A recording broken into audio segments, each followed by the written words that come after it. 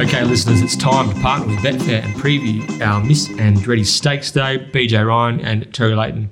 We are teaming up to record episode 110 of the 1-1. This is your West Australian Racing podcast. It is exactly 12 noon on Thursday, the 13th of January. Pinjarra today, 11 races, brutal. Esperance tomorrow, Ascot on Saturday, and it's Batavia Sprint Day, Crayfish Coast, Geraldton this Sunday. Yeah, it's attracted a good little field, the Batavia Sprint. I'm going to get stuck into my Geraldton form tomorrow, which I'm very much looking forward to. Make sure you stay tuned throughout the show for info on how you can enter the Market City Meets Get Out Stakes competition. Unfortunately, there was no Narrogin. Oh, yeah. Get Out Stakes winner, but maybe in time we'll get it again. Maybe Narrogin Cup Day. Yeah, maybe. 1-1 Data Racing Podcast Get Out Stakes. Surely we can just get the cup named after us. Yeah, that's true. Me. And stay tuned also for the Mundaring Hotels WA Racing Mastermind. Who we got? Competition. We got obviously BJ Taylor knocked off What's Lockie's middle initial? I don't know. Initial. I only know that the BJ because of the in the racebook. LK. No, that's Luke Fernie. No, it's not coming to me. LT. Maybe LT. LT? We'll roll with LT. I'm one in 26, 25. Letters in the alphabet. Yeah. I've had to think of that for years. 26 of that? That's a nightmare. Dearie me. Versus Toby Dunn. I reckon that's a 26. Serious 26. Very good. A serious challenger. Toby is an absolute genius when it comes to WA racing trivia. So just got our work cut out. Just Two big guns. Just a bit of background. Brittany knocked off Lockie, who was shooting for 5 last week, so she is the champ. Toby Dunn has been on the Master one before, but he ran into a white-hot Jay Rooney at that time. So Toby Dunn, young gun, versus the established Brittany Taylor. It's going to be a good contest. Two of the best. All right. Miss Andretti Stakes Day, Saturday the 15th of January. Terry, what do we got? Track and rail. Fair. Last week. 11 metres, eh? Yeah, pushing out. This will be as far as it goes on a Saturday, I would have thought. Yep. Usually doesn't go past 9, I don't think, does it? Usually they just go through 3, 5, 7, 9, back to true. Pretty rare, yeah. That's it. It is quite interesting, especially because they're not really racing midweek either. So I thought they'd have plenty of nice track to work with there. That's a good point. Maybe there could be something a bit off. Didn't think about that. But last week, I think most are under the impression we're going to see a nice off-pace day with the rail at 9 and the southwesterly in play. And, geez, if anything, you probably suited those closer to or on the speed. I think I was kicking myself a little bit because I hadn't had a bet in the Pro Consent, the Spruker race. And when the money came for Pro Consent, obviously price punter, so I put that in the bin. The Spruker was never really on my radar too much. I wanted $4 plus if I was going to back it. So, it came down to Laurentinho or Luke's Gold each way, and unfortunately I went for... Zagged, didn't you? I went for Luke's Gold each way, and they went forward on, which I didn't think was the right move, and ran fourth. But retrospect's a powerful tool on a day where they were very hard to beat from the front, and Laurentinho had a great map, had everything in its favour. It's, I thought the second horse was good. Peeled ground off late, but I thought Pro Consent was probably the run of the race still with the ride. Pikey got that wrong, I think. They tried. Well, that tells you a story about how he saw the pattern of the day, that he felt a necessity to try and get Pro Consent closer to him. Yeah. So, I think the fly in the ointment was Heather Parker landing sort of forward was just, we didn't sort of that wasn't the horse you wanted to take you into the race, was it? So. And but Chris Parner out in front on Laurentinho and Bruce Almighty, just two Jeez, I felt good. Classic front-running rides. I felt good on Bruce when MTA's out the back. I'm Pretty was gone on the bend, and the horse that was going to come and challenge me was Fryer-esque. I thought, here we go. Yeah. Here we go. Started updating the spreadsheet at the 250. Put a little W in that column. So basically we, as we always say, just adjust on the fly as we get more data as the race results come through and in regards to pattern, because we've half given up here, I think, haven't we? No, that's the best. I reckon it's the best part. Yeah. Just speed maps, and if it doesn't work out for you, it doesn't work out. If none of the prices are there now, just hold fire for Betfair on the day. And this is a meeting where I've barely had a pre-post bet. So okay. So I say it's going to be a quiet betting meeting. Next thing you know, I'm launching into 7 with Max Stakes in the day. So anyway, 11 metres, 12:43 start. The Magic Millions plate, race 1. Late finish. It's in the finish. What is it? What is the time? Like 6:25, I'm pretty sure. Yeah, 6:25. The get out. It's going to go to Luna Cinemas on Saturday night with young Nicola as well. I might have to push it back. Don't know. I haven't even looked, to be honest with you. Don't even know what's on. Just thought, haven't been in the movies for about a year. Yeah, good. Go see a flick. 11 metres, 12:43 start. Locking myself in the dungeon. Just going to get stuck into this meeting. But race 1, the Magic Millions plate. I haven't done too much deep diving of the 2-year-olds. I know you love deep diving the 2-year-olds. That didn't sound good. But the one thing I did note is that you have 8 first starters, BJ, and it's over 1,200 metres, which is key. 1,000-metre first starters is a bit of a different story. It's a jump and run event, and off they go. But it's over the 1,200 metres. Might suit something with race experience, or perhaps something which can settle in running and run our strong 1,200. Yeah, it's interesting when it comes to the babies. The 1,000 to 12 can be everything. Sometimes even the 1,000 to the 11 can be really, really significant with these juveniles, due to the fact that it is a 1,200 metre race, and the horses got the runs on the board to an extent. Just have to go again with Lucky Sue. Second on debut, probably should have won, and then there's a bit of a controversy. Last Saturday, protested against the stablemate Sunny Honey unsuccessfully. Tash Faithful on Lucky Sue on that occasion. Paul Harvey on Sunny Honey. The 2 David Harrison horses went to the line locked together. He actually had the first 4 across the line, did Harrow. That was quite an achievement. First of all, before we get onto Lucky Sue, what did you make of the protest? I probably should have been upheld, I think. You reckon? Yeah, probably should have been upheld. I think Harvey probably has a obligation to stop riding and straighten it up. I know that, who was the winner? Sunny Honey came from behind. Interesting. The thing that interested me more than that was Harvey's usually on Harrison's best, and Nick wins at 20-odd to 1. I don't think it was his best. No. I don't know. I found that interesting. Weights probably came into it too, obviously. Lucky Sue would have won the race if he didn't do that. So it's simple things, but then there's probably a few more that get upheld as well. I don't know. They pick and choose funny things. Like the stewards at the moment, pick and choosing which rides to question. Yeah. Have a look. I hate when they sit up on the line, but Keshaw sat up on one down the straight. This is a poor story unless they get the horse right. Maybe imprudent. I can't remember. And they questioned him about sitting up on the line. And he barely sat up on the line. I don't think there was much in it. And then, or they questioned why you did this. Or they questioned Clint Johnston-Porter on his ride on Night Voyage, not last start, the start before. Watch the ride, and I thought he rode it perfectly, rode it fine. It just didn't pan out for it. They find really weird times. And then there's other, you go, that was a horrible ride. That was a really poorly thought out ride they don't question.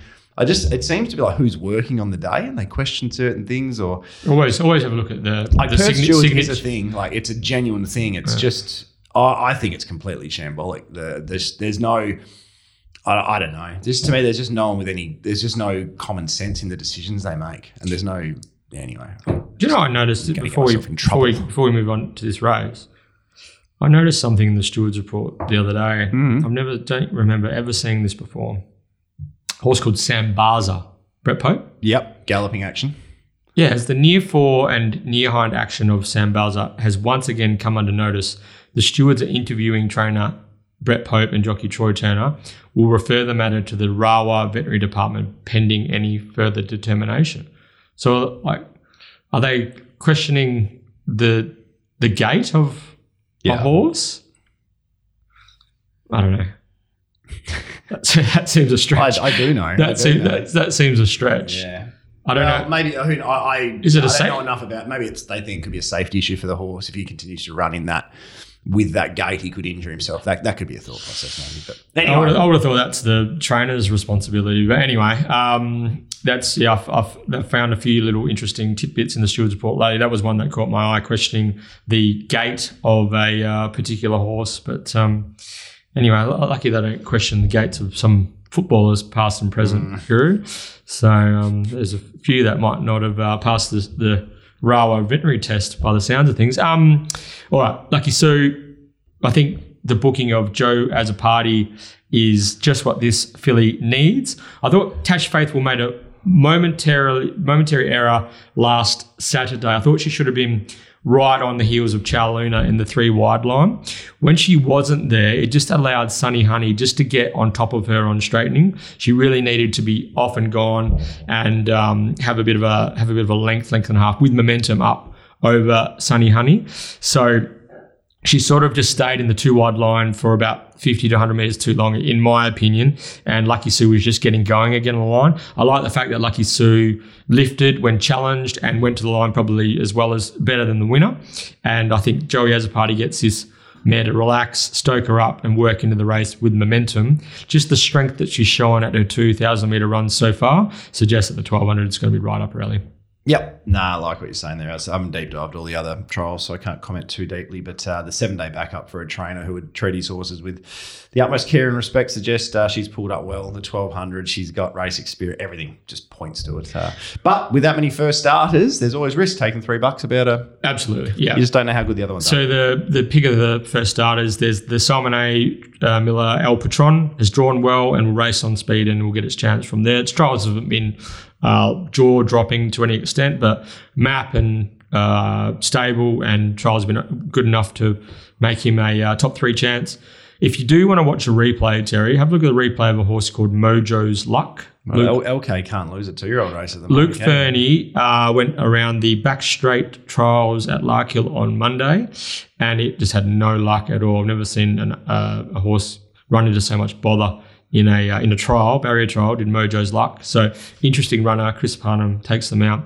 And I thought the Great Hoya looks pretty fast from the Paul Jordan yard. Likely leader, however. Why have they not held that off for 1,000 metre? That was just what I was about to say. Especially coming off a 400 metre trial. Would have loved to have seen the Great Hoya in a 1,000 metre race, and thanks to whoever did the mobile phone recording of the Great Hoya's trial and put it up on Chris for us all to watch, that was good. And Upper Limits is a very interesting runner from the Jeremy Easthope stable. Very cheap, yielding $10,000, but this is an Exosphere 2-year-old. This looks like it's got a bit of quality about it. Pike keeps the ride on debut, having partnered it at trials. Like the way that it's finished off, and I can see Upper Limits. If it drew a gate, I might have even had Upper Limits on top. Oh, yeah. Very good. Yeah, it looks a nice horse. So. Okay. But yeah, everything points to a Lucky Sue victory. Price-wise, I'm thinking I might even have something on Upper Limits as well. Okay. Race 2. Race 2. It's feels like a take 2, this race. Didn't we see this exact same race a fortnight ago? Yeah. The Amelia Park Plate over the 1,200 metres. He's a Sizzler, Beads and Bopping Blue ran 1, 2, 3, as we thought they would do. Unfortunately. Cold Chisel ran 5th too. Yeah, so we didn't have Bopping Blue as the horse finishing first. Mm-hmm. The key change from that race, you've got to say, is the rise to 1,200 metres. Look, on the surface, the horse most suited by the rise to 1,200 metres is clearly going to be He's a Sizzler. It was 1,100 down to the 1,000 in that 3-year-old plate, and that's probably the reason it was the drifter and Beach was the big firmer. He's a Sizzler would have won the race. I think you're fine with normal luck halfway down the straight when Chrissy Parnham just got chopped out behind Bopping Blue. Behind Bopping Blue, He thought Bopping Blue was going to roll back to the fence, and the moment he went to go outside heels, the run on the inside presented, and he sort of got caught in 2 minds. Yeah, exactly right. So He's a Sizzler. I suspect last start we saw the money come for Beads and He's a Sizzler wobble. I think this time the money might come for He's a Sizzler at the 1,200 metres, and Beads might wobble. But look, I struggled to split the pair, and the market's struggling to split the pair, and I'm basically bang on with this market. So there's no bet for me at the moment. What were you? $3 a pair, purely on the map. Like Bopping Blue leads, Beads gets its back. Beads, that's just the map and a half. Like literally, it peels off. And who's in the breeze? Maybe Vogue's Choice goes forward. I had Vogue's Choice going forward, yeah. So Vogue's Choice goes forward. I like Vogue's Choice as a horse. I'm relatively confident Bopping Blue will shake off Vogue's Choice. There's a big gap. Beads is often going. Who takes He's a Sizzler into the race? It could be on the back of Factory Made or something, and that it could just simply be like I went into this thing. Geez, I'm going to find He's a Sizzler and probably find it pretty short. But from a speed map point of view, Beads is your winner. From a horse I want to back, I think's more suited at 1,200. He's a Sizzler's your winner.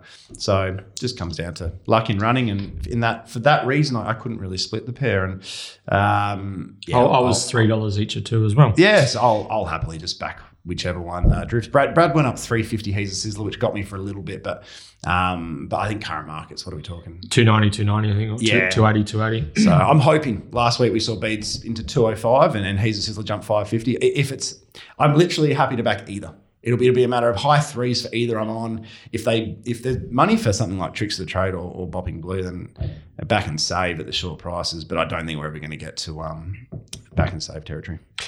What are we doing with Tricks of the Trade first up? Taking it on. Nice horse. Poor trial. Yeah. Just take it on. Very simple.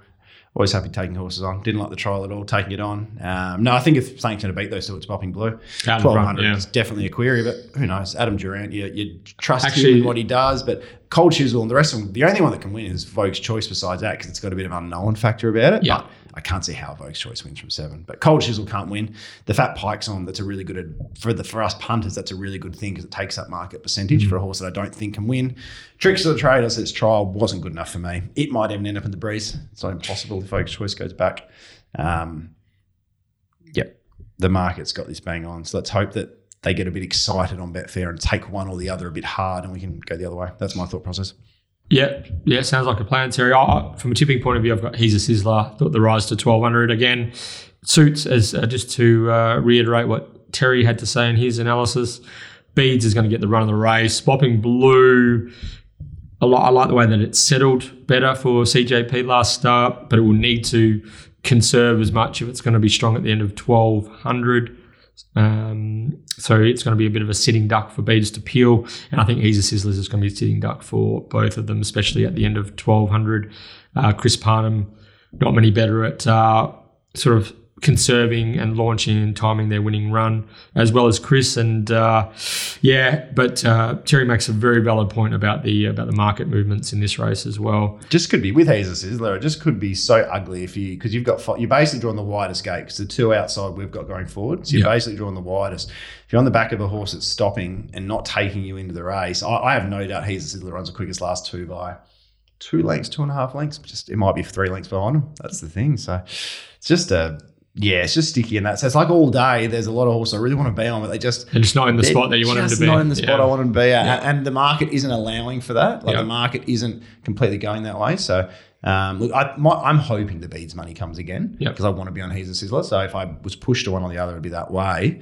But it's a race. I'll let the market tell me who I'm backing. Yeah. Last point on this race, I just find it interesting how these 70,000 plus West Speed races are don't attract fields. I'd love to talk to trainers about why they avoid these races. Is it a ratings thing? Because the money's there. Is it a ratings thing? Is it because they don't think they can beat the top 3 in the market? But really, these should be the standout races of the day. These open 3-year-olds worth 70,000. But for some, is it because it's not a handicap? I'm not sure, but it's something to consider moving forward for Rawa. It's like, why are we? These got some quality in the race, but there's not enough numbers in them to be really strong betting mediums for us moving forward. Like we need 1, 2, 3, pay 1, 2, 3s across the board.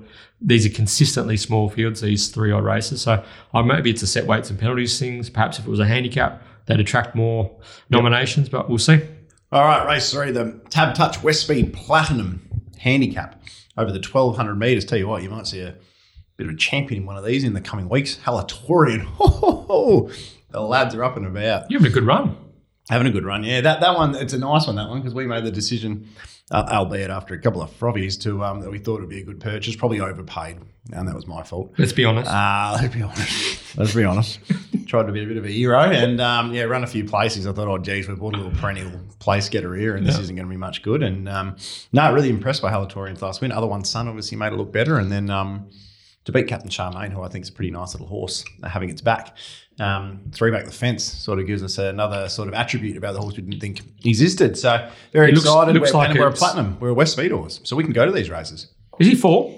Yep. Oh, good. So we can go to these races. We're in, so we're in the perfect spot in that sense. Roy is of the opinion the Class 2s in Albany are very weak at the moment, so we might go around again with 61.5, but very much looking forward to what the future holds with Halatorian.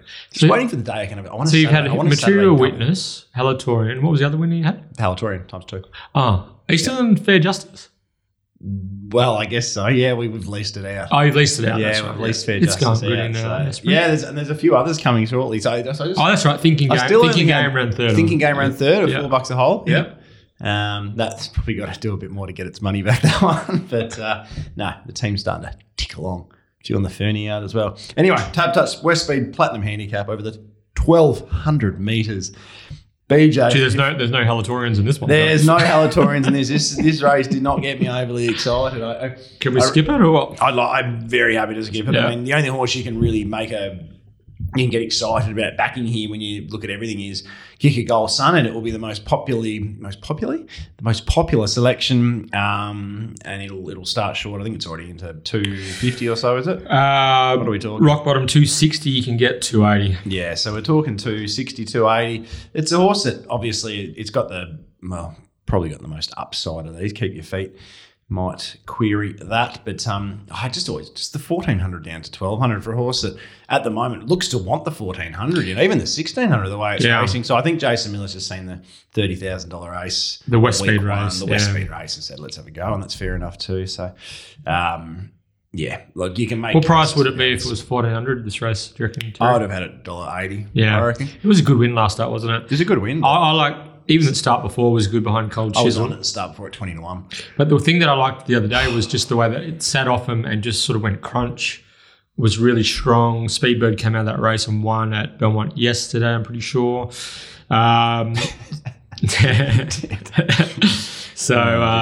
Kick a Goal Sun. Yeah, I can see why the market has rolled in this direction, especially when favourite's a horse that queried forgets 1100, let alone 12. But I think they're going to try and ride Express on Calder. Do you reckon it hands it up on purpose for first up rather than just running along? Yeah. So it's interesting how that goes, because it might be, if they can get it to settle over 1200, it might be able to bit older now to pop out to the 1200. But I mean, then your next favourite's a horse like Fiery Water, who was a dispersal horse. I think didn't get a bid. So Pikey's on, which means you're going to be well in the market. It'll lead probably. But yeah. Deary mate. Keep Your Feet. Can't draw a barrier to save its life. It's going to be out the back. It'll run a nice last split, but it's coming off a poor campaign. Wine Night, it can win the race going to the breeze, but it's got 60.5. It's just a race you can't get enthused about. Like Requisition's 12, 13 to 1. He doesn't get 1200. It's drawn the widest gate, loses CJP. It'll jump 25 to 1, 30 to 1. So it's going to be out the door. I thought Zach Loves to Fly is ready to win a race, but I don't know if this isn't its If right. it drew one, maybe. Yeah. If it drew one, soft little cuddle off you go, but it's drawn 7. There's just nothing here you can...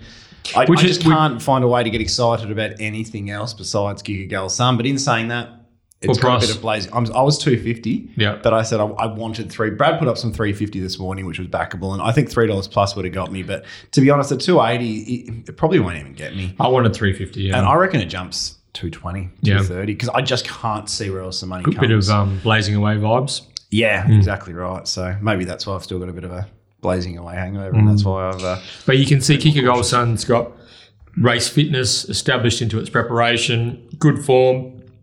It seems to be a horse that's improving every time it goes to the races. Jason Miller, Adam Durant, the whole setup's going really well at the moment. They're just churning over the winners, and even their horses that are getting beaten are racing really well. I think Off We Go yesterday was really dogged. That surprised me. I had that 1,000,000 to 1 in that race. Yeah, so it's just good signs out there. Material Wednesday went well.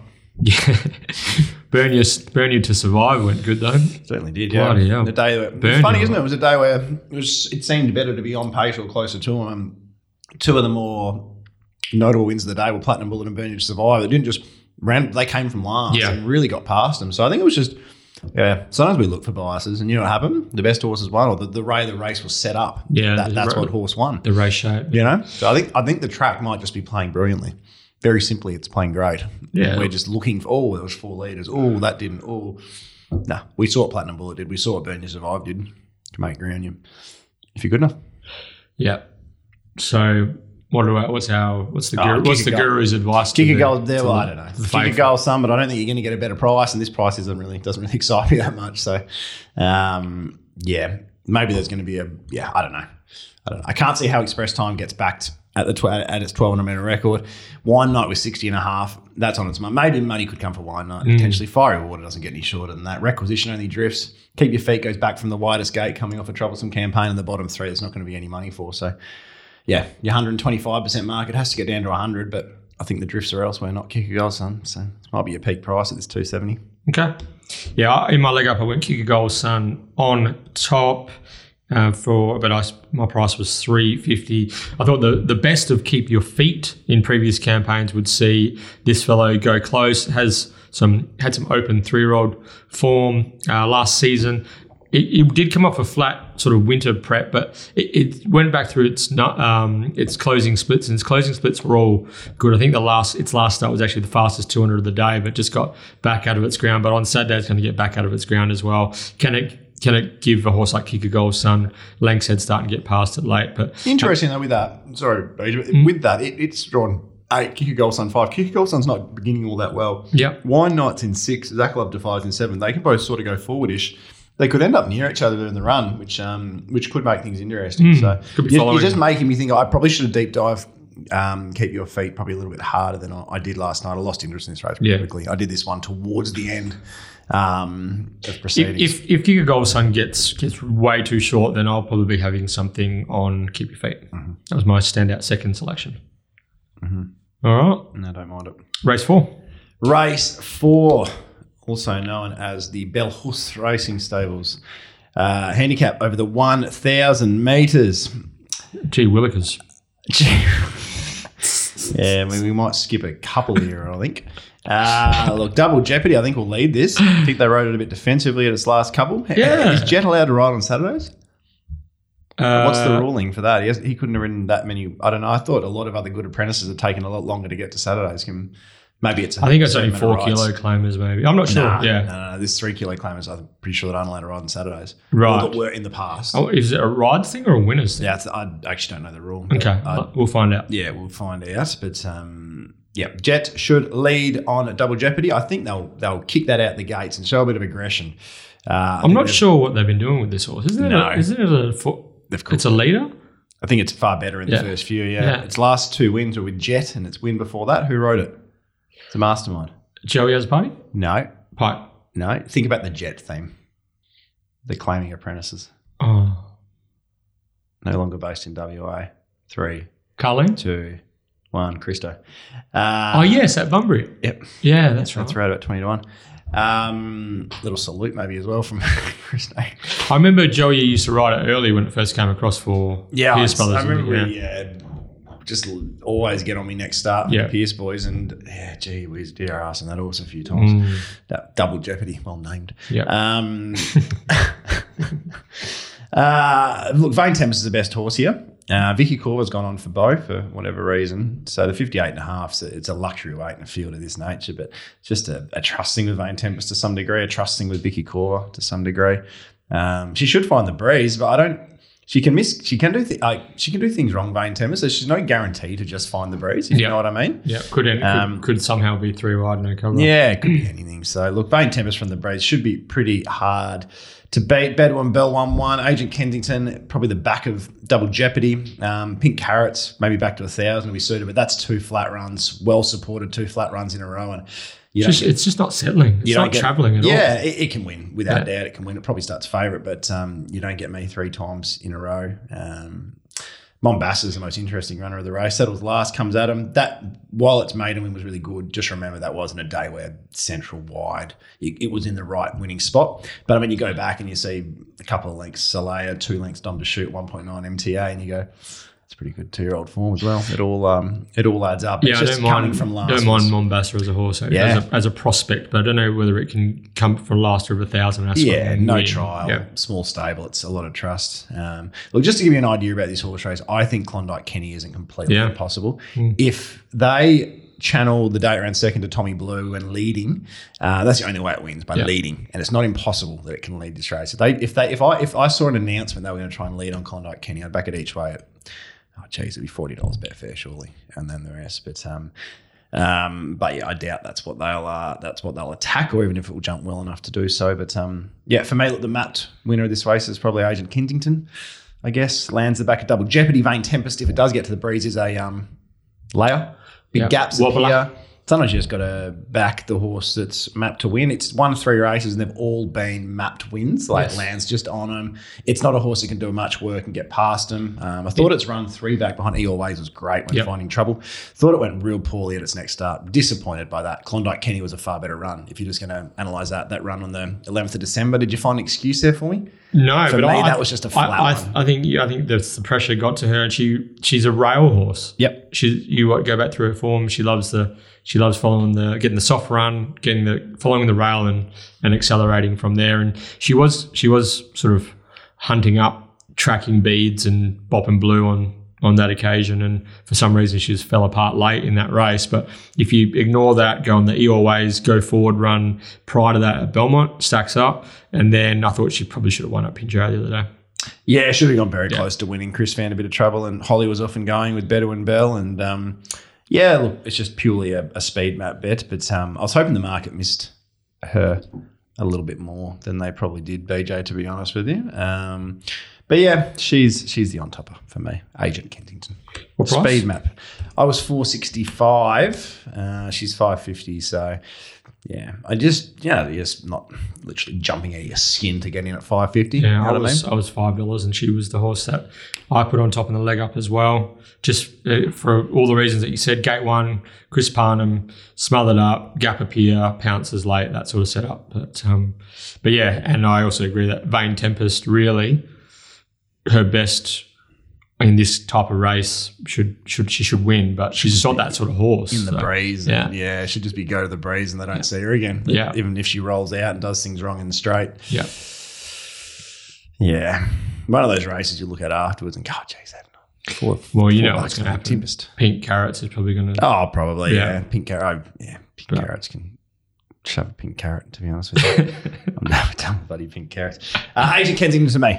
Agent Kensington for me, also interesting runner, Mombasa. I mean, look, moving forward into its preparation, I don't mind Mombasa as a prospect. Clearly got a few issues, Mombasa. Let's take a break. Come back with a mastermind, mate.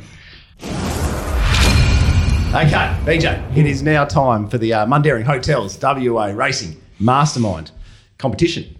It sure is, Guru. The Mundaring has been the heart of the hills since 1899, located in Jacoby Street, Mundaring.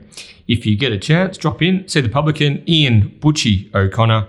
Let him know that you listen to the 1-1, and he'll roll out the red carpet, as he did for a few friends of the show last Saturday, Terry. Tommy Johnston, Kyle Potter, Mitch McClenny all had vouchers to splurge up there on Butchie's big deck last Saturday. They made the trek to the Mundaring, thoroughly enjoyed themselves, and got stuck in. Tommy survived that on the Saturday. Yeah, good effort. Deary me, that's a huge effort. Yeah. Apparently, Riley Morgan was supposed to be part of the team, and he was a late scratching. So I hope the boys had a good time up there at the Mundaring. Thanks for getting up there and putting some photos on Twitter at the 1-1 pod. That was good of you fellas. Thank you very much. So we have our carryover champion on the line, the new mastermind of Western Australia Racing, Brittany Taylor. Brittany, hello. Hello, I like the ring to that. And speaking of that, Butchie, I walked out of Belmont races with him yesterday, so he had a nice day at the races. Oh, he was out there watching Quillo. He had one in race 1 or 2, didn't he? Not a bad run. Quillo. Not a bad run. Yeah, it was a good trial heading into that. It was a tough little 5-horse field for Butchie first up. Yeah, I think they bred her. Yeah, he did. Yep. You just ask him; he'll tell you all about it. Yeah, he certainly really. He loves his racing on Butchie. So great effort from the lads again. I'm just in awe of Tommy's effort to get up there on the Tommy Johnson on the Saturday. Yeah, I saw Michael Heaton conducting the interviews. Old 3 votes Heaton. Mm-hmm. I saw him conducting the interviews, and obviously Brittany was. Tremendous effort from the team to be humans on Saturday. Very good. 3 votes for Heaton for sure. Yeah, I gave him. It was a comfortable 3 votes too. Like he got the 38 touches, 3 goals, and he just used the ball well. Yeah. He just found targets all day. He was just a class above, really. Hey, Brittany, what's life been like as the mastermind? Also, having knocked off your brother, Lockie. What's stable life been like during the week? Bit of banter.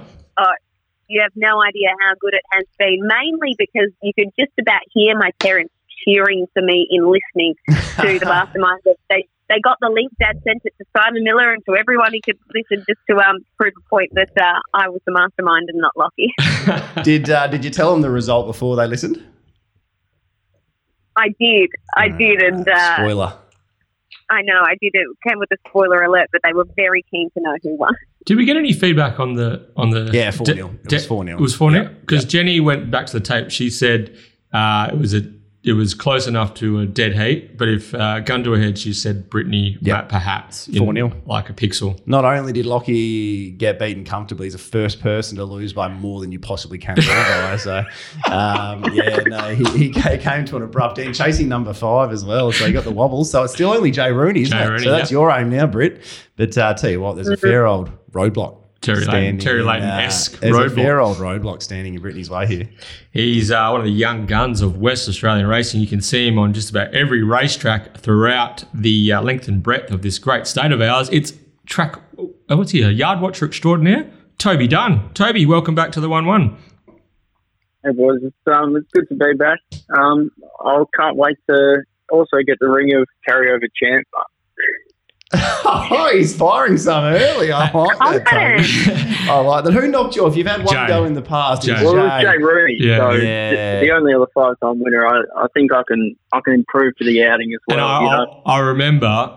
Sorry to cut you off there, Tay. I remember the last question. It was getting tight, and you threw in a McLurch question or something like that, and Toby wasn't even born yet.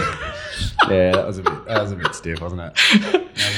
Well, Pete Anthony says you're the sharpest young mind in the game by some distance as well. So Brittany was hoping not to run into Scotty Embry, but I reckon she might have run into someone a little bit sharper. So all right. This proves this should be a cracking match. Should be good. Should be great. And the thing is, I'll give you a little precursor. The winner of this basically gets a free pass next week because next week the winner plays D Cripps, and D Cripps will basically tell you himself he's got absolutely no racing knowledge whatsoever. So you win this, you've won 2 in a row. This is a 2-for-1 special here. Yeah, right. Okay. Here we go. So there's a bit on the line here. Brittany Taylor looking for 2 straight. Toby Dunn, he's returning to the show. He's looking forward to chalking up that maiden mastermind victory. Okay, guys, you know how to play. Your names are your buzzers, and to be crowned this week's mastermind, you'll need to be the first person to answer 3 questions correctly. Terry. Okay. Challenger, are you ready? Yep. Mastermind, are you ready? I'm ready. 3, 2, 1. Who am I? At 43 years of age, I race ride sparingly these days. I've amassed 456 wins across my career, with 2 of those wins coming in the Miss Andretti Stakes. They were in 2011 and 2015. I'll give you the names of those 2 a little later. For the entirety of 2021, I only had 3 race rides, and they all came... Toby. Takahide Ikanushi. Oh, very good. Brittany was just a moment behind. Did you know the answer, Britt? I'm confident that Toby was actually ahead of me. I'll put my hand up there and say that wasn't a lucky situation where I got the buzzer in early, but that was what I was going to say. Oh, there you go. That's a good who am I. Yeah, thank you. Yeah, I looked up some Miss Andretti stuff. And anyway, my last winner was the 28th of April 2019 aboard Flower of Scotland. My 2 Miss Andretti Stakes winners were Mekong Miss and Dawn Approach, 2011, 2015. There you go. I am Takahide Ikanushi. The man who got me into racing as well. The horse that captured my imagination was a horse called Talk to the Wall. Yeah. I just loved the lime green and pink silks flooding down the outside. I was about 19 at the time. I just thought it was amazing. I think I had $5 each way at 20 to 1 one day and it won, and I was hooked from there. Ike was a revelation when he arrived in Australia. He was apprenticed to David Harrison, and I think he went leading apprentice in his first season here. He was riding bucket loads of winners, stick in the left hand. Very gifted young rider, Ike. And now him and his partner, Paige Kenny, are doing tremendous things with their small team. So well done, Paige, and well done, Ike, and well done, Toby. You've got the early lead, mate. 1-0. Next question. Name the 1,000-metre race Miss Andretti won at Royal Ascot in June. Brittany. The King Stan Stakes.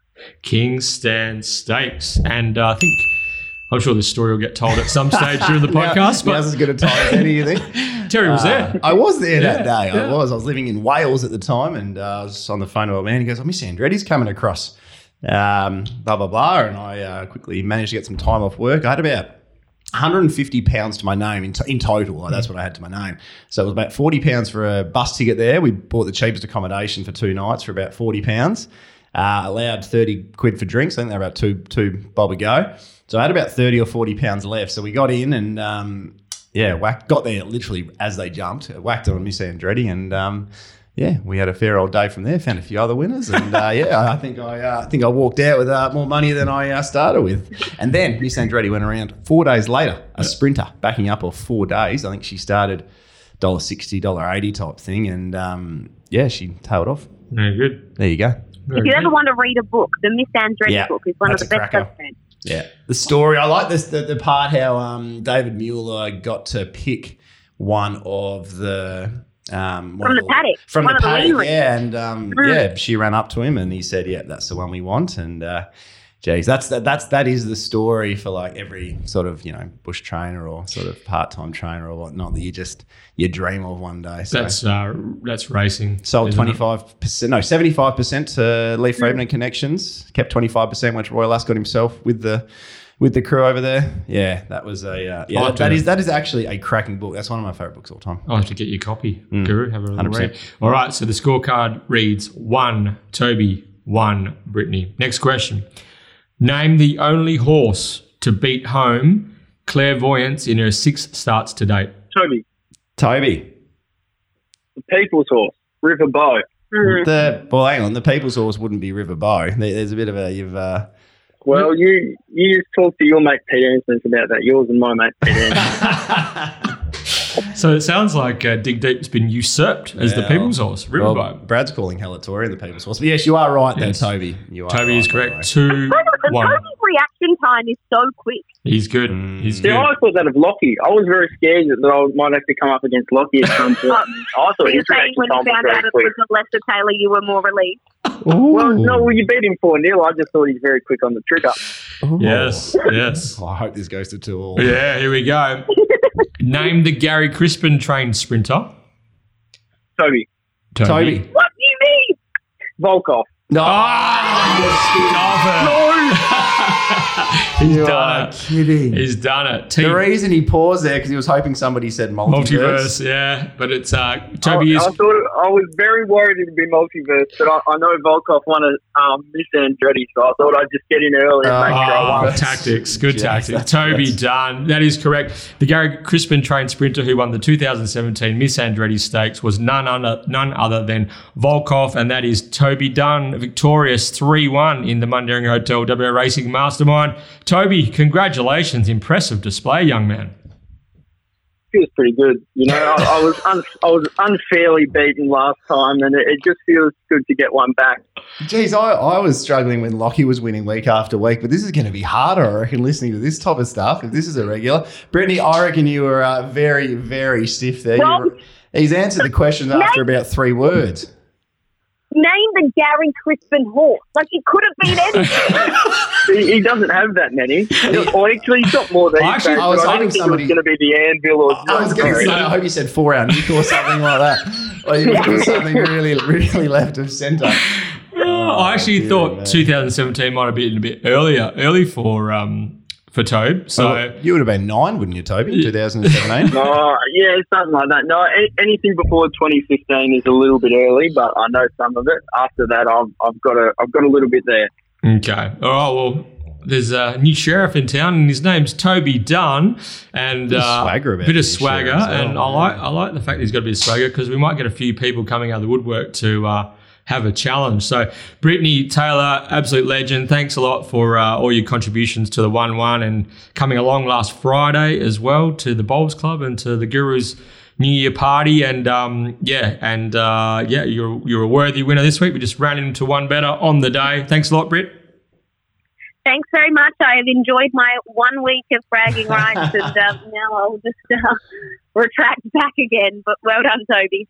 You got the most important scalp. It's all right. You beat Lockie. That's the main thing. If there's one victory you wanted, I'm sure it was over Lockie. Is this condescending? This guy. He's very right. I reckon we need to get Toby on, don't we? Like, who? We need to get Toby on the show. 100%. Post his mastermind run, of course. But Toby, mate, congratulations. You got a $100 gift voucher to the Mundaring heading your way. And well, I think when we called you, we interrupted your Esperance form study. So get back to work. I hope that's all we interrupted. Esperance. Probably something else after this. Find a winner in the 11 races at Pinjarra today. And congratulations, mate. You are the new mastermind. Thanks, boys. Thanks for that. I'll do my best. All right. We'll see you next week, Toby. Thanks, guys. Yeah. How about that? Yeah.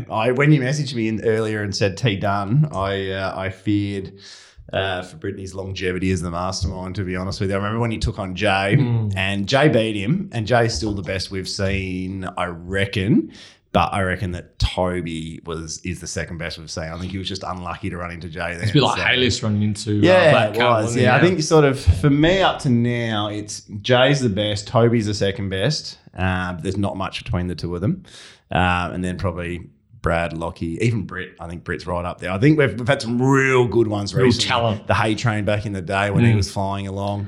Yeah. We've had some real good talent, but Hay Train was. I think maybe Hay Train have a bit of. We'll just do. Oh, but pre-2015 is not going to be any good for him either. Hay Train was a bit like Rev It Up, wasn't he? He got the early wins on the board early.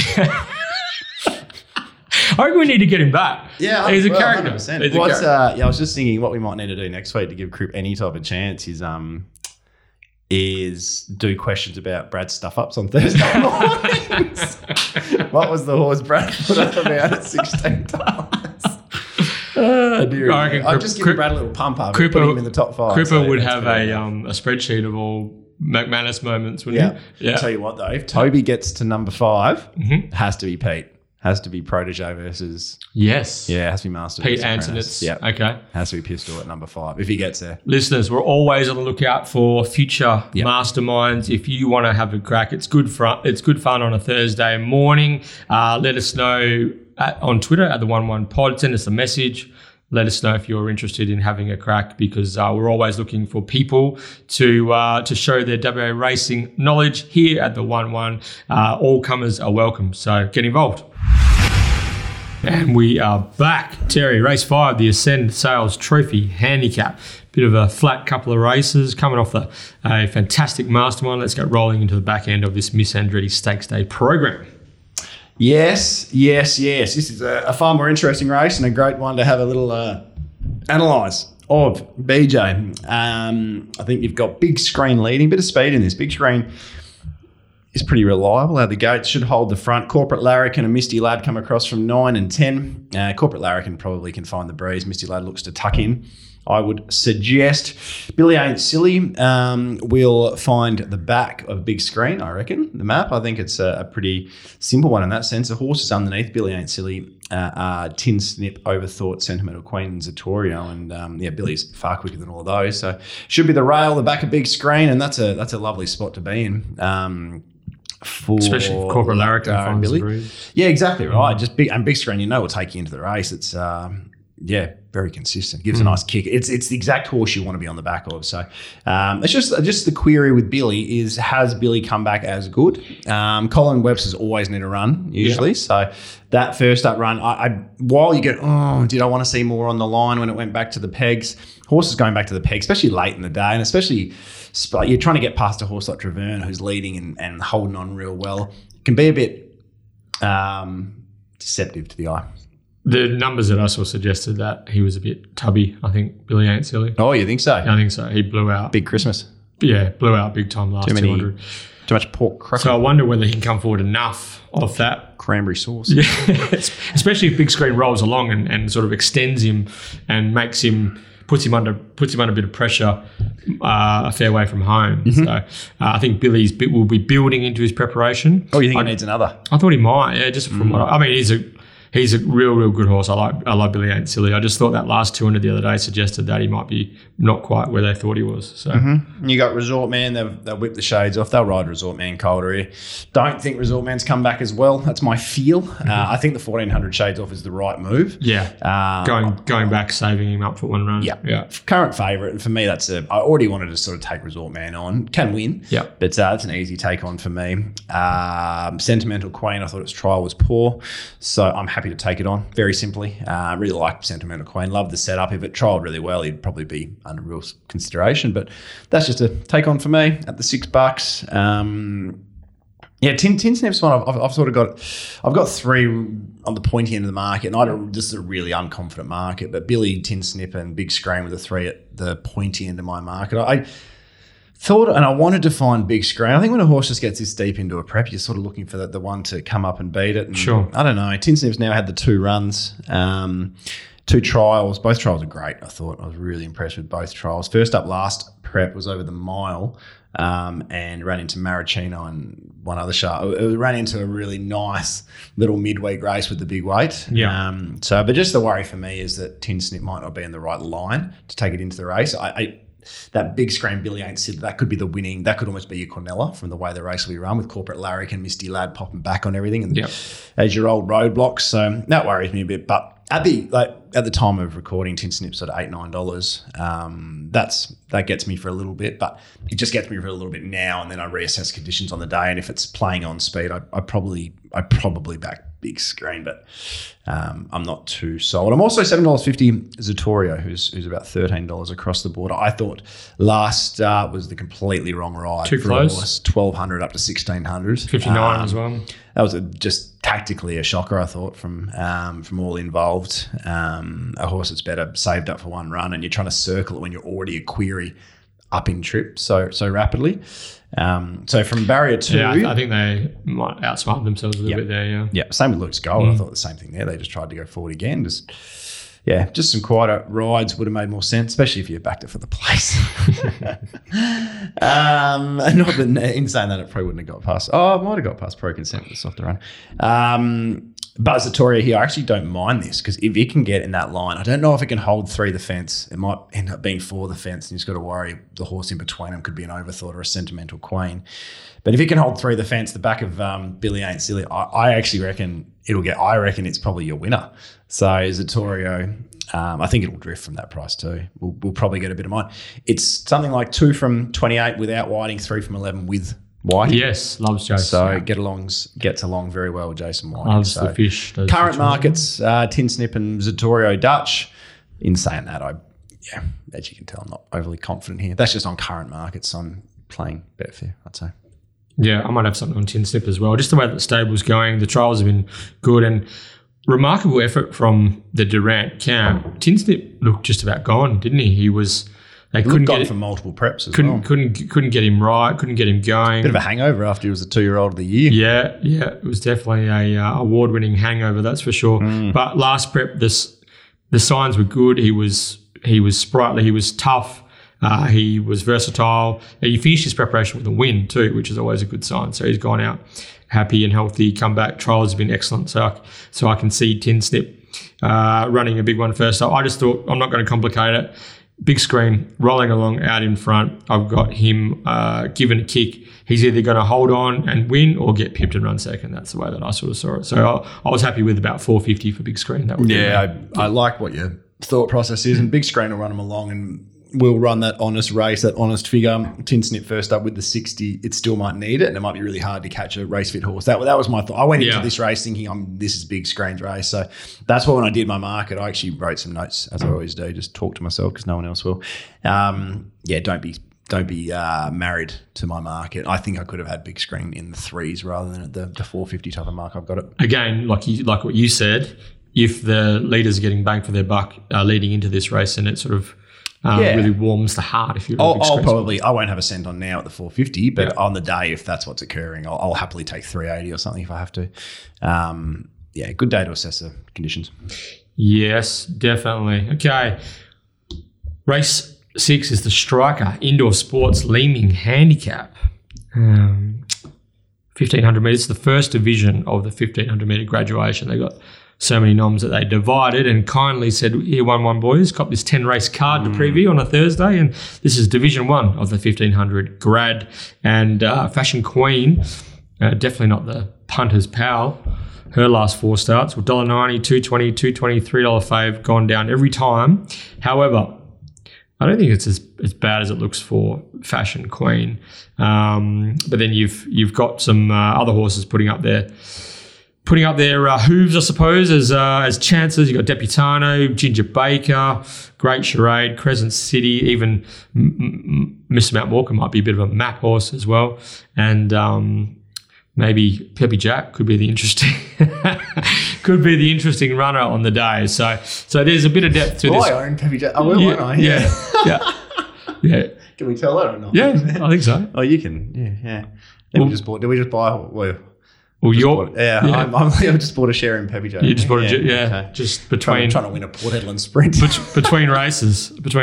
So the Guru's portfolio continues to expand and diversify as well up to Headland, Peppy Jack. No. But yeah. So my point is that even though Fashion Queen will no doubt take up a large percentage of the market, there's quite a few runners in here that you can make a case for.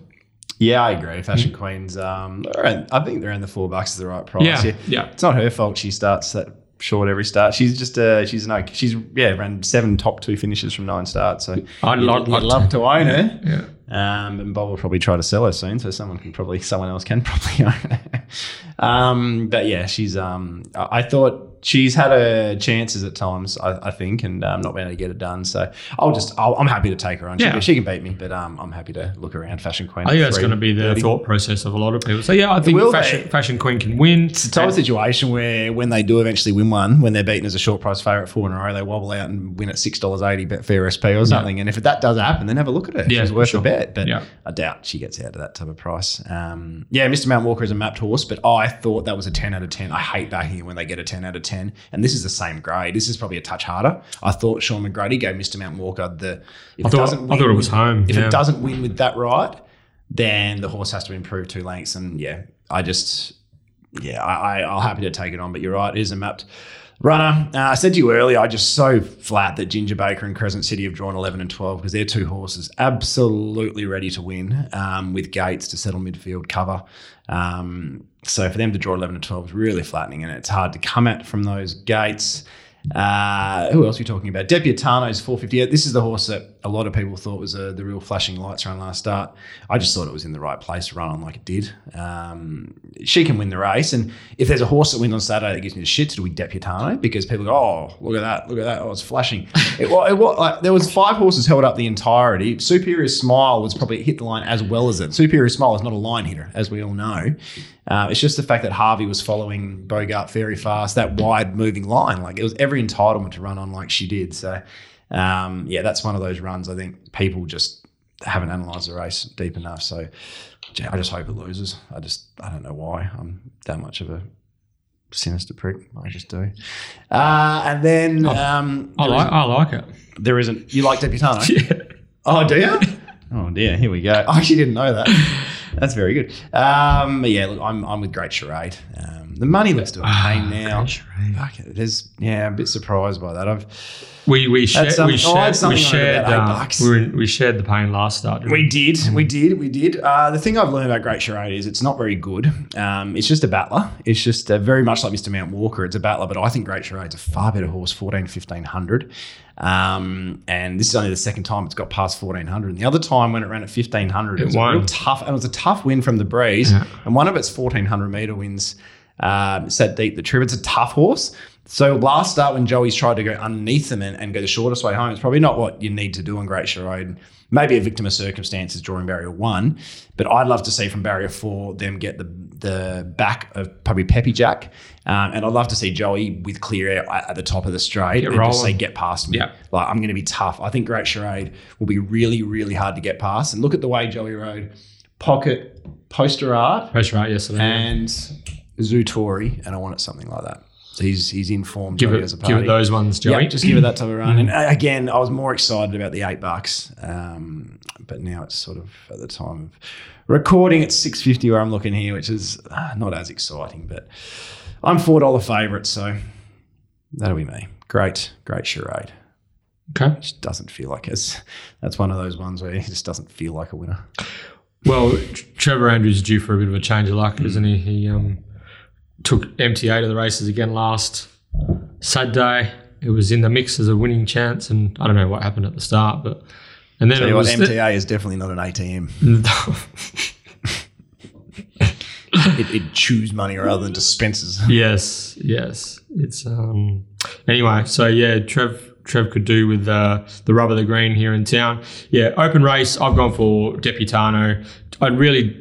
A lot of it has to do with not only was it, I hope you lose. I don't really hope you lose. I really liked the trial leading up to that first up run, and then she sort of franked the trial to an extent by hitting the line hard first up.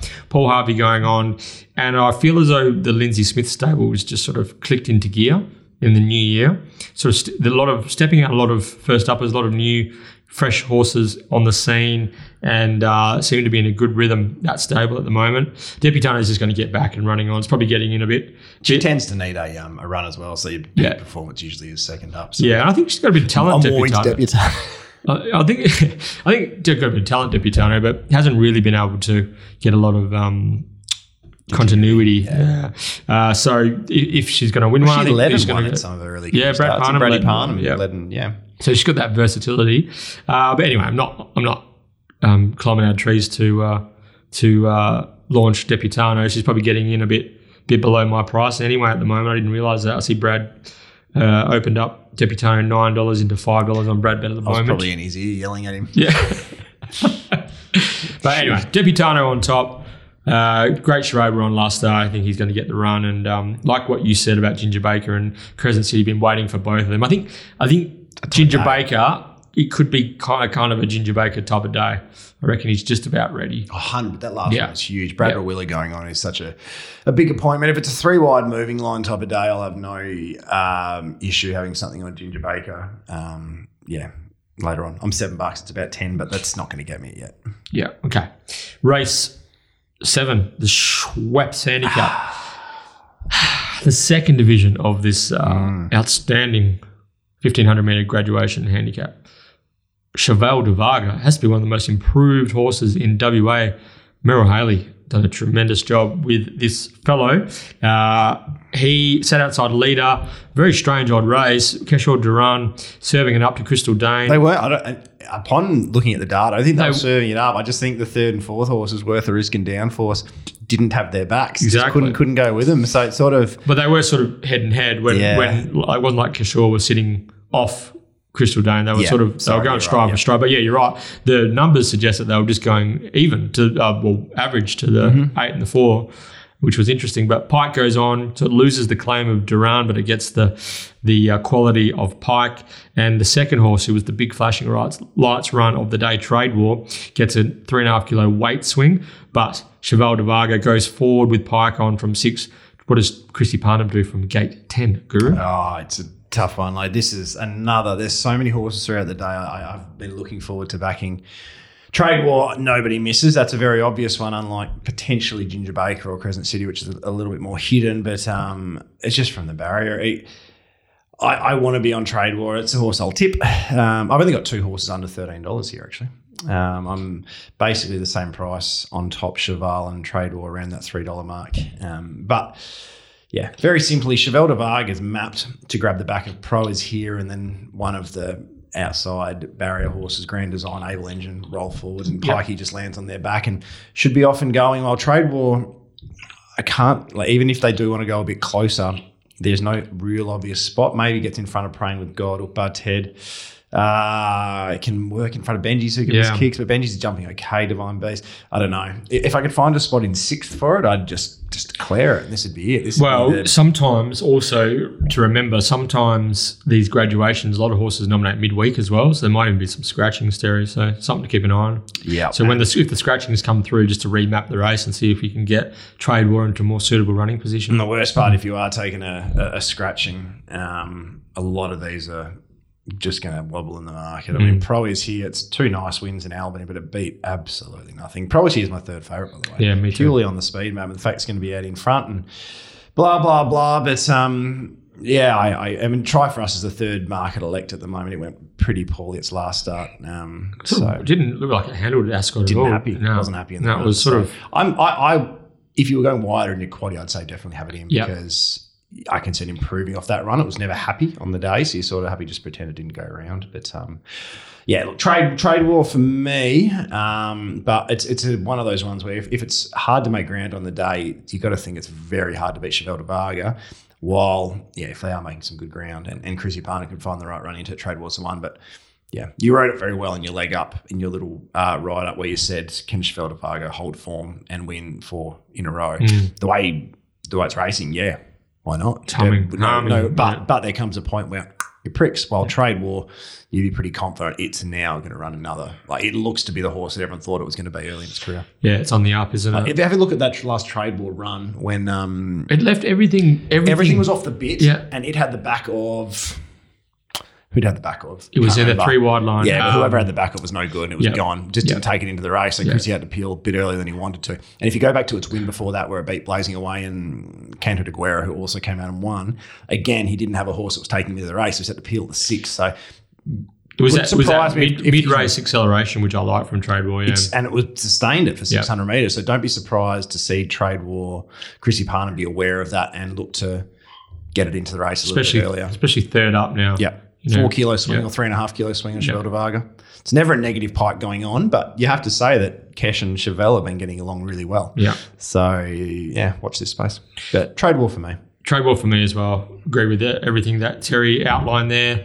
Pro is here as well. I think he can run a cheeky race out in front. I know Steve Wolf has a strong opinion of this fellow, whether this race has come along a bit too soon. But if you continually win in the Great Southern, sometimes you can creep up in the ratings, and by the time you come to town, you're in a sticky spot, weight-wise, ratings, race-wise. So I can understand why. That's good. This is a good placement, I reckon. Yeah, I can understand why Steve's coming to town now while he's getting into a grad with 55.5, rather than just chalking up the easy wins down in the Great Southern. But Sean McGrady out in front, rolling, especially if it's that kind of day. I can see pros here running top 3 for sure. So Trade War on top for me. I think he's ready to take the next step and has this race at his mercy. So, At his mercy? Yep. Wow. Just not worried about speed maps? Never. No, I think that's like the biggest thing I reckon I do compared to others. I just wish I could. I am worried about the speed map. Like it could run it's a bit like He's a Sizzler earlier. It could run, it's the one I want to be on, but you just go, oh God. It's last just looks so, again, at Cheval de Varga, it's just good. Yeah, but Cheval this time it's going to get the cover. But is that a positive though? I don't know. Like, it raced well with cover. And it was unlucky at its previous 2. What about when winning by What lengths. about when it wasn't going to get out at Belmont and then it got out and it just went, I was like, oh, and who ran second? Snippy Miss. Came out and won its next start as well. So it all matches up. Yeah. The gut just tells you it's going to be trade war, doesn't it? That's the feel, yeah. I reckon I've never ever had a meeting where I've got anything that's like further away from a best bet. And I reckon it's, even though I've just said that, it's not far from probably being my best. And I haven't even had a cent on.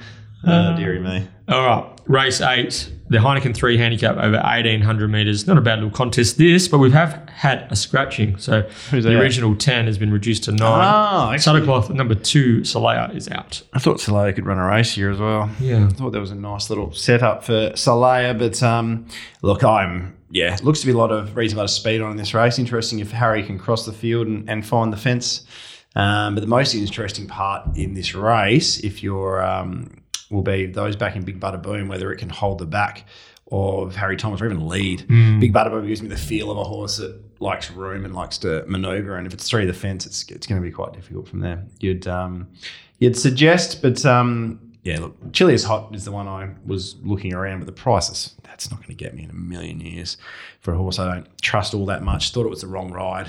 Didn't get much luck in the Latrice. It was just sort of underneath Beret the whole straight. It wasn't Jade. Clint knew who was there. Knew one of the biggest dangers was just underneath him, and kept her in. When you're angling, peeling, coming, it's hard. Yeah, it's hard. There's certain jockeys that can do it without losing it. It's a real skill to make that maneuver where you got to come back and around without losing too much momentum, but also at that level, she's racing Group 3 Mares Company. It's always challenging when you got Beret and Play Marika who's got a full head of steam up, and you've got to try and peg them back after losing momentum. So exactly right. Yeah, it does feel like it's a race where, I don't know, it feels like a little bit of a trap race where there's something hidden in there.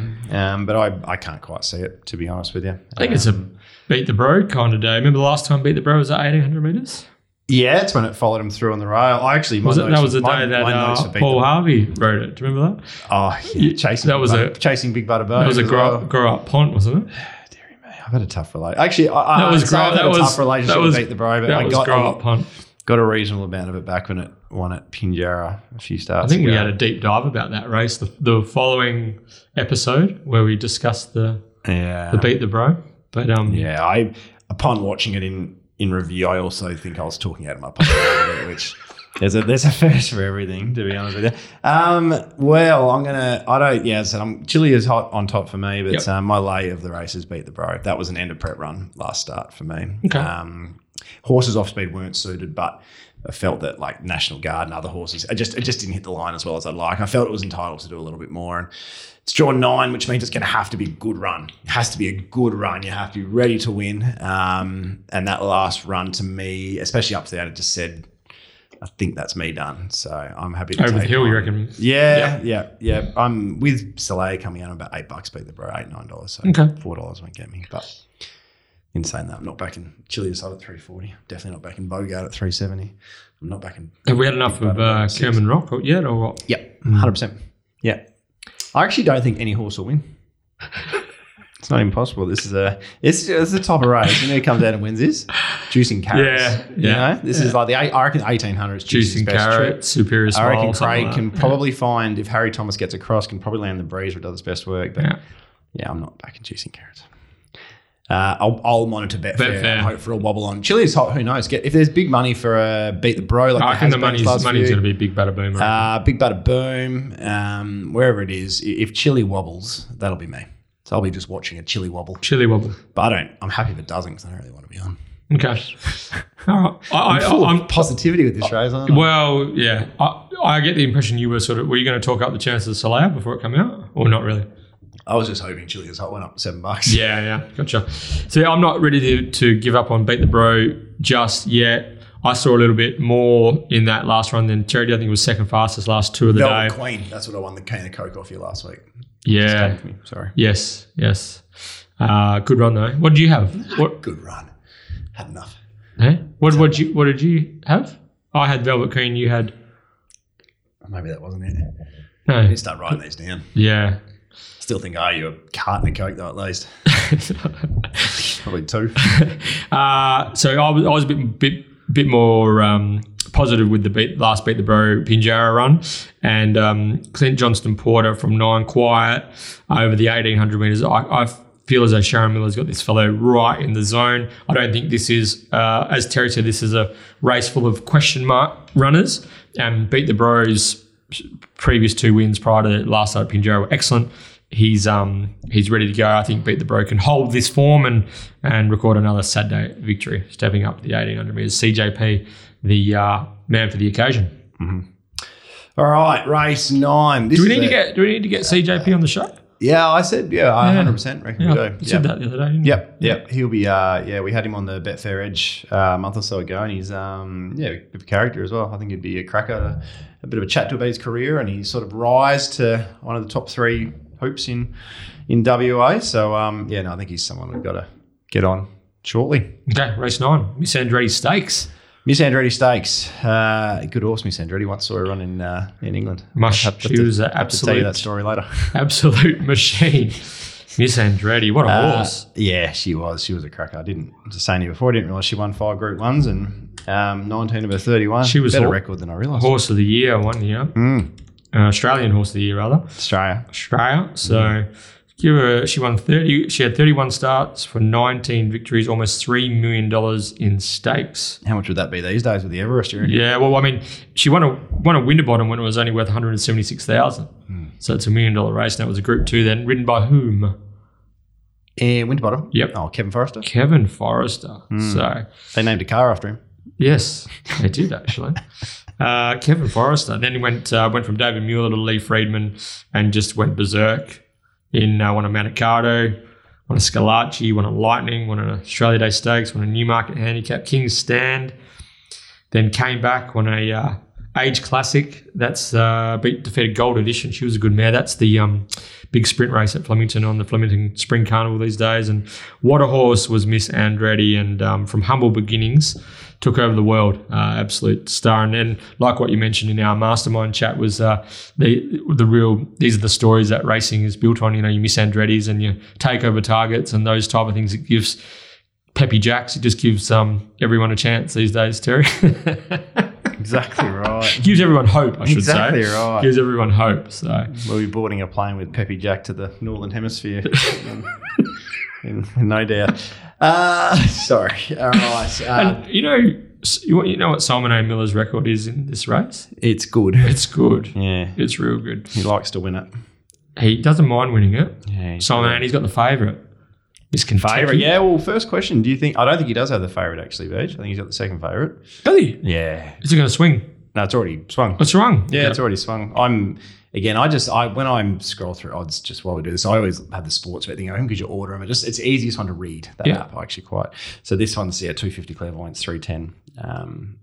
Miss Kentucky. Brad went up. Favourite Miss Kentucky. Yep. And clairvoyant second favourite. Really interesting, obviously, the return of clairvoyance. This is what this race is all about, I think, is what people want to do. I was pretty flat when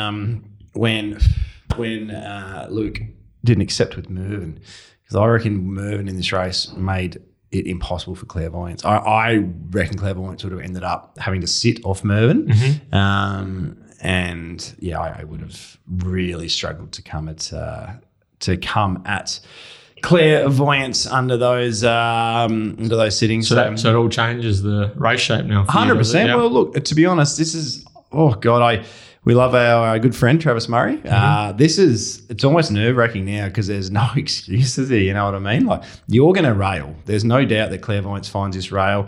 The breeze horse will likely be Long Beach. I think they'll want some cover with Carricapo, ideally. I don't think they wanted to lead last start. It was just how the race sort of unfolded. So look, you're going to find the lead. The horse in the breeze is a good horse, tough horse, but you'd hope you've got Long Beach covered with the rail and 2 kilos in your favour as well.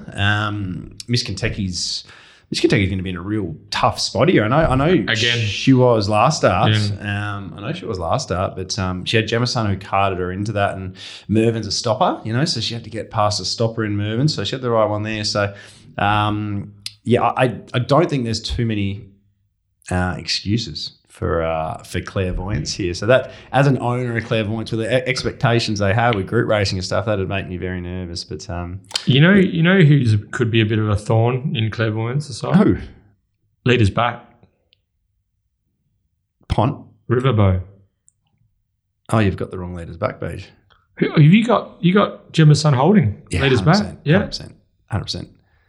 As you can probably tell, that's the way. The way you're going to go. The way I'm going. I'm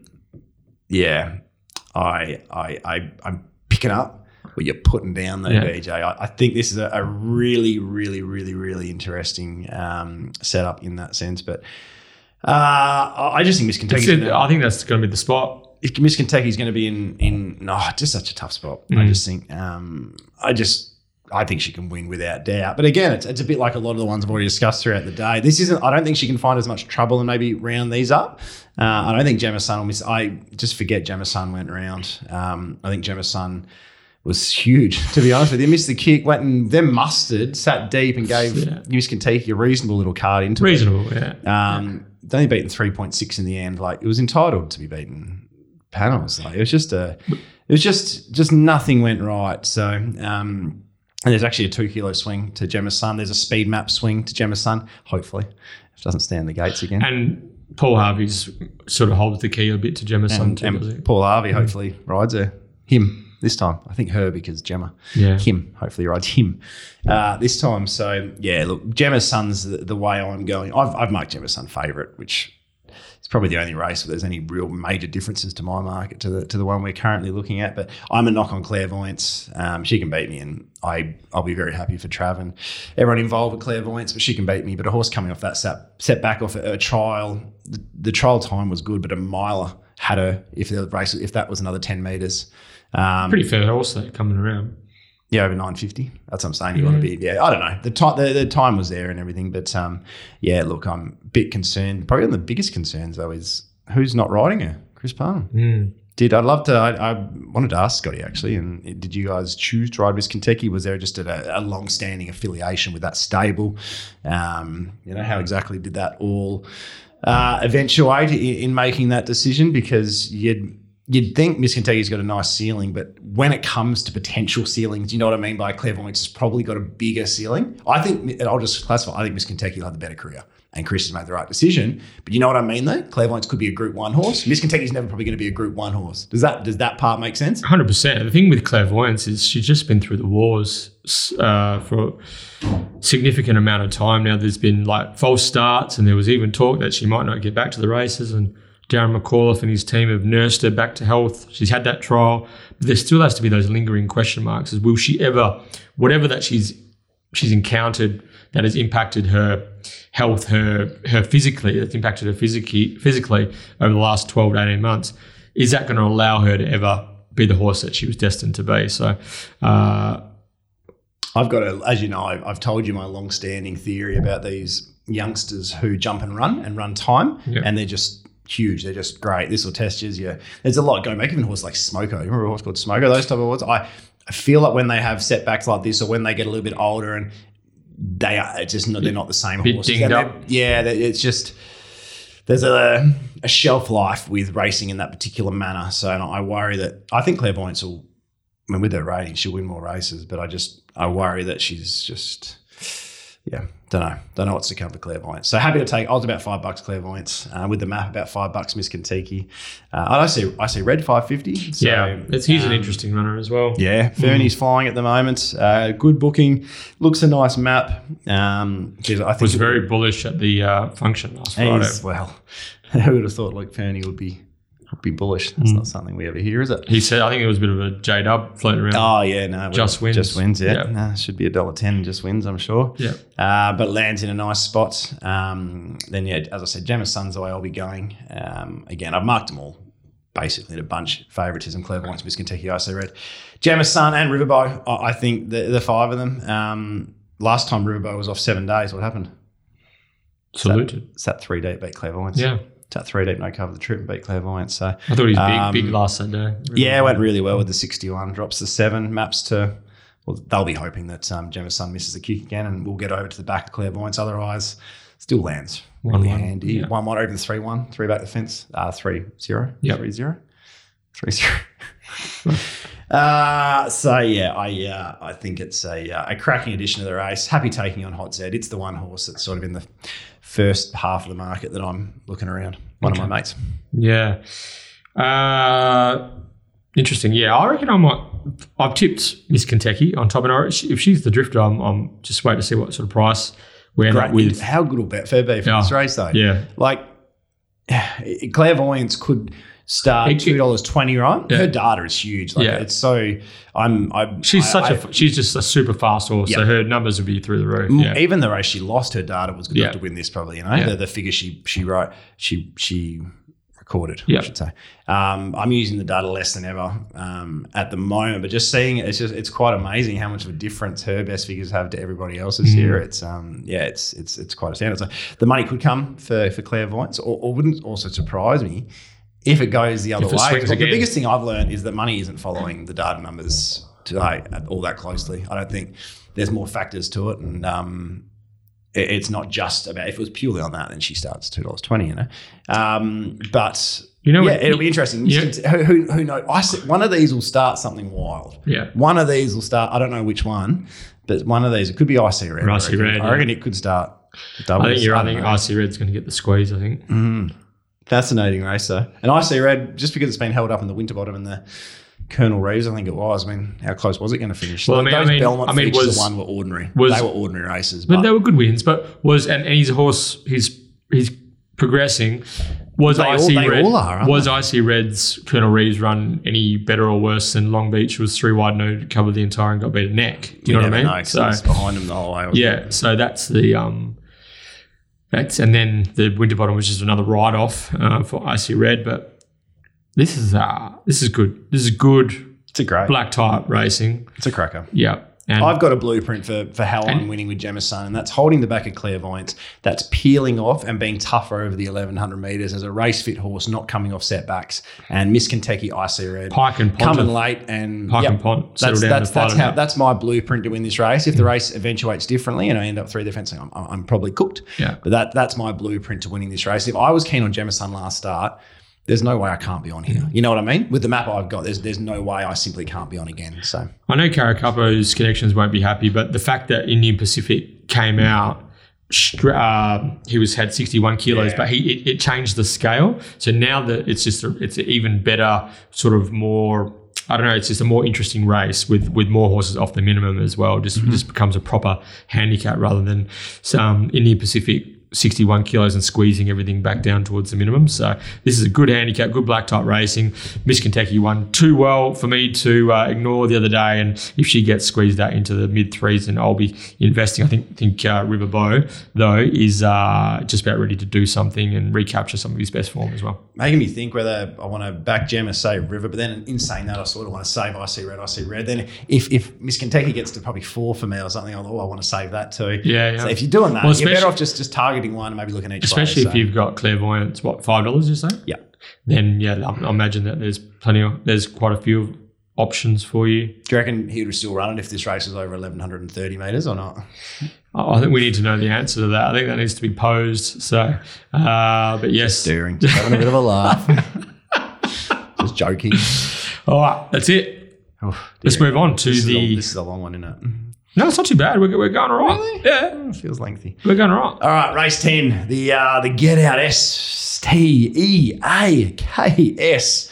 at 6:25 PM. Brought to us by, who's it brought to us by, BJ? Market City Meats, of course, largest retail butcher shop in Perth. You can find Market City Meats out at the Canning Vale Markets on Bannister Road. Timmy Hewitt, legend, absolute legend is Timmy. He runs the show. Drop in, say hello. He will look after him and his team will take care of you. 100% on that. Congratulations to episode 109 winner, Rod Perry.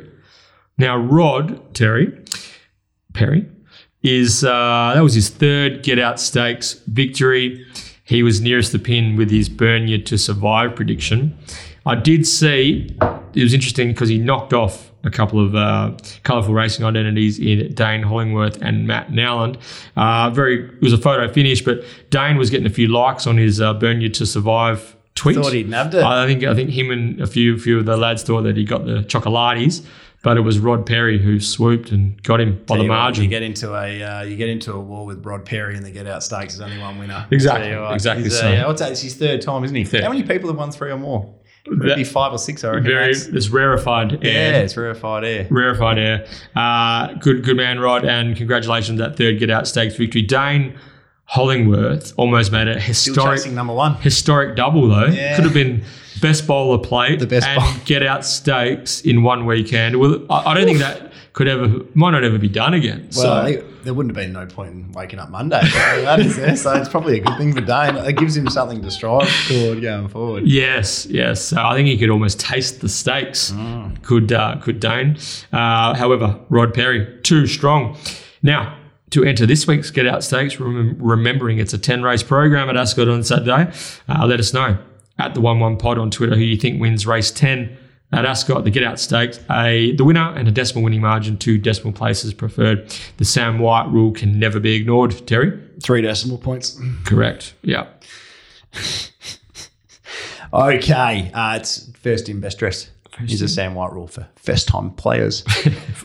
All right. The first thing Jared's going around, BJ, so I'm trying to multitask. I haven't got an investment here, so I'm actually happy to continue. Should I commentate? Do you want me to call it? Yeah. Okay. Well, considering... but half these horses are first starters are horses I couldn't care about, so I don't really know them that well. Why don't you just call how yours is going? I don't have one. I thought you said you... I don't have a bet. No, you don't have a bet? No. Tommy Johnston owns Magna Man, though, so good luck to Tommy. Anyway, we won't stay on the thing while this is running. Very interesting get out stakes here, BJ. The scratchings of Eagle Ways and Fanta. Reckon they've made a blue scratching Eagle Ways for today. I'm sure that by the time this comes out, it might have run on one. It'll probably look like a goose. Yeah. But 61.5 is a fair impost. I thought the 1,200 metres, 58.5. Last race of the day, it's better time to make ground. I thought it was a real nice little setup for Eagle Ways. Over the 1,200 metres, but it comes out. Fanta. Old Fanta Pants comes out. Old Sun-Kissed. Goes around in the... What's the race today called? Oh, it's just a 60 plus. Yeah, it's a class 5. Yeah, it's a good race. So they go around today. So Universal Pleasure should be leading from barrier 8. This will test you up to the 1,200 metres. We'll mosey across and probably get to the breeze, I would have thought, BJ. Brooklyn Pier draws a gate for the first time in a while, lands on them. In saying that, Stevie rode that a 10 out of 10 last start, and it gets the same run as it would have done then. Has been known as more of a 1,000-metre horse, but I don't know, watching that, you almost feel like the 12 almost looks like it's ready for 12 now, yeah. But sometimes when you say it looks like it's ready for 12, that means the horse isn't going that well as well. I've always found if you say, just wants further, that's usually a way of saying horse no good. So, that's definitely not the case. So Brooklyn Pier can definitely win this race, and it maps your winner. Bad luck, Tommy, by the way. Just ran second with Magnum Man. Tommy Johnson. 2 votes, Tommy. Yeah, 2 votes. 2 votes, Tommy. Don't mind that. Al Magico on the back of Universal Pleasure. I actually gave Al Magico a chance at any odds today if it went around. I think it's flying. It's going super. Can't win this, but it's going super. Kelvin, was the other horse from a wide gate. So Kelvin, this will test you. They'll figure out the breeze between themselves, but it's not that much speed for a 1,200 metre dish. Did you mention Universal Pleasure? Leading, yeah. It's your rail horse.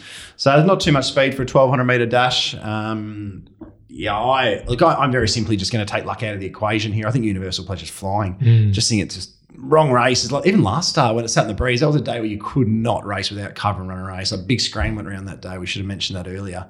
Big screen gave a real nice kick, but everything that raced without cover was just cooked that day. So for it to get that close, and how it didn't get the bob over Queen of Soul, I do not know. Painful. I'm very simply going to take luck out of the equation. I'm using my roadblocks, Al Magico on my back. That's going to work in my favour. If Al Magico is challenging me, then I'm not winning.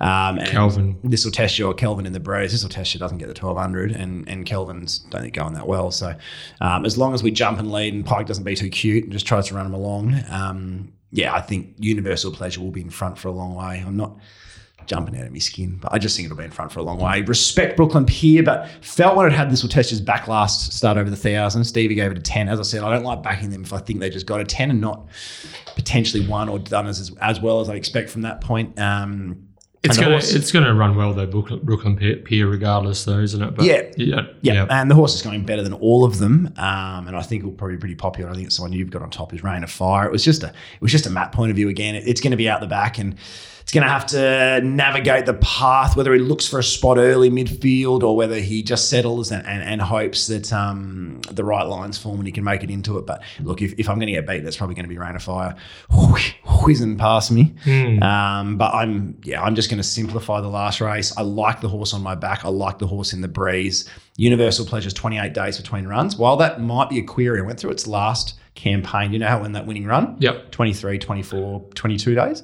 So I reckon Stefan's looked at that and said a little freshen up between runs, keep it fresh. That might be its best go. So, keeping things nice and simple. I'm going to back the horse that I want to lead from start to finish. Pike in the last. I'm about $3.10.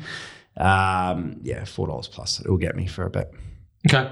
The same two as you, just in the reverse order. I've got Rain of Fire swooping. Sounds like a can of Coke's going up. Swooping over the top of Universal in the final strides. And I don't mind the way that Solid Hazard's come back as well. She'll be getting back and running on as well. Watch Fanta today for a form reference. Yes. So, but yeah, I think it's between Rain of Fire getting the right, I guess, pathway into the race and being ready to launch, and Universal Pleasure, depending on how much pressure it has to absorb on top of the speed. So those two to settle down to fight it out late with Solidaza making a run at them as well. But Rain of Fire on top. One thing I'll say about this race, just looking at the market, like our two. What are they turning up? I actually had Eagle A's second favourite before it was scratched as well. So I'm trying to just recalculate my market on the fly. I've actually got Brooklyn Pier the same price as Rain of Fire, purely on a speed map point of view. Yep. And that it's going to be in the better spot. But let's just have a look at the horses sort of in the market. This will test you 650, like 1,200. Like it's, for me, that's just considerable unders at 1,200 metres. At 1,000, that's the right price. 1,200, it's closer to 20 to 1. Solid As is not going to out-sprint Rain of Fire. So it's going to need Rain of Fire to get a worse run. For me, Rain of Fire's got the best form in this comfortably, you know? Yep.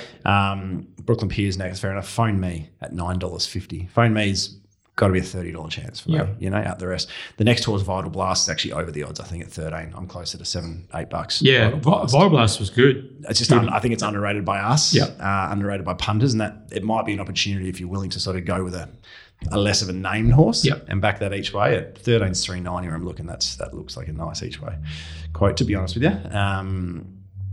But yeah, I think there's a lot of horses under the $10 mark which have to drift, basically. So interesting to see what the market does like.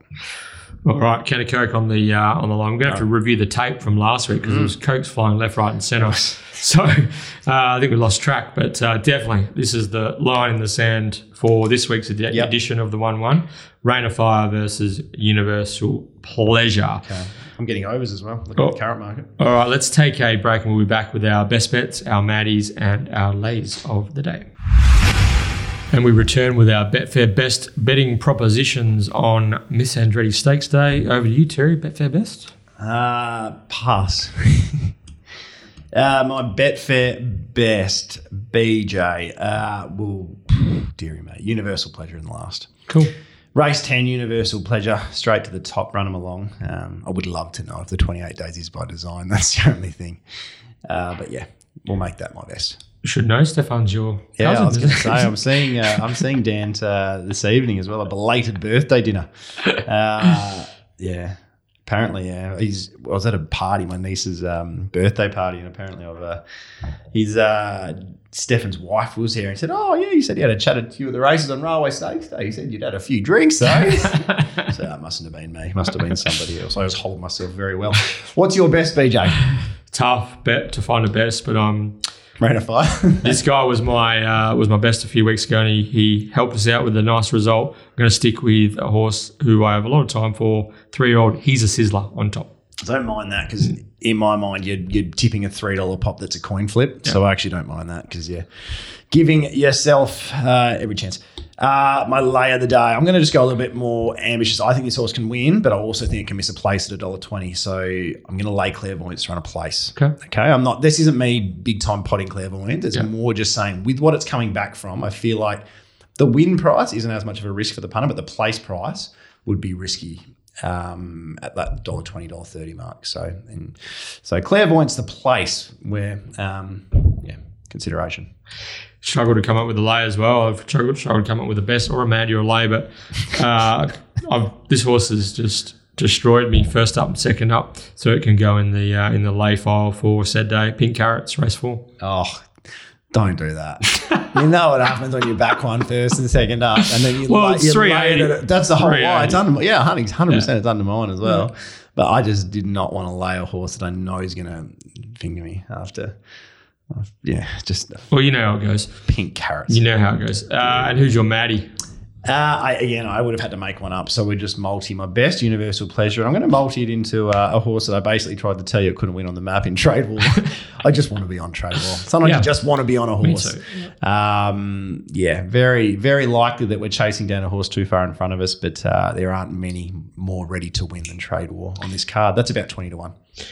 Good work. I have to fudge here because I couldn't find anything currently. Peppy Jack was second. He was my second in line. I just thought the price of Downforce was big. $17, best available. Best thing with Downforce is it knows how to win as well. It's a winner. Yeah. Just loves finding I just thought the price was off. I'm shorter. I had a lot shorter than that. When I picked it, I thought $17 down. Anyway, squeeze it out to Maddie territory, and you've got yourself a Maddie Downforce in race 7. Use your boost. All right, go for it. Dearie me, that's it.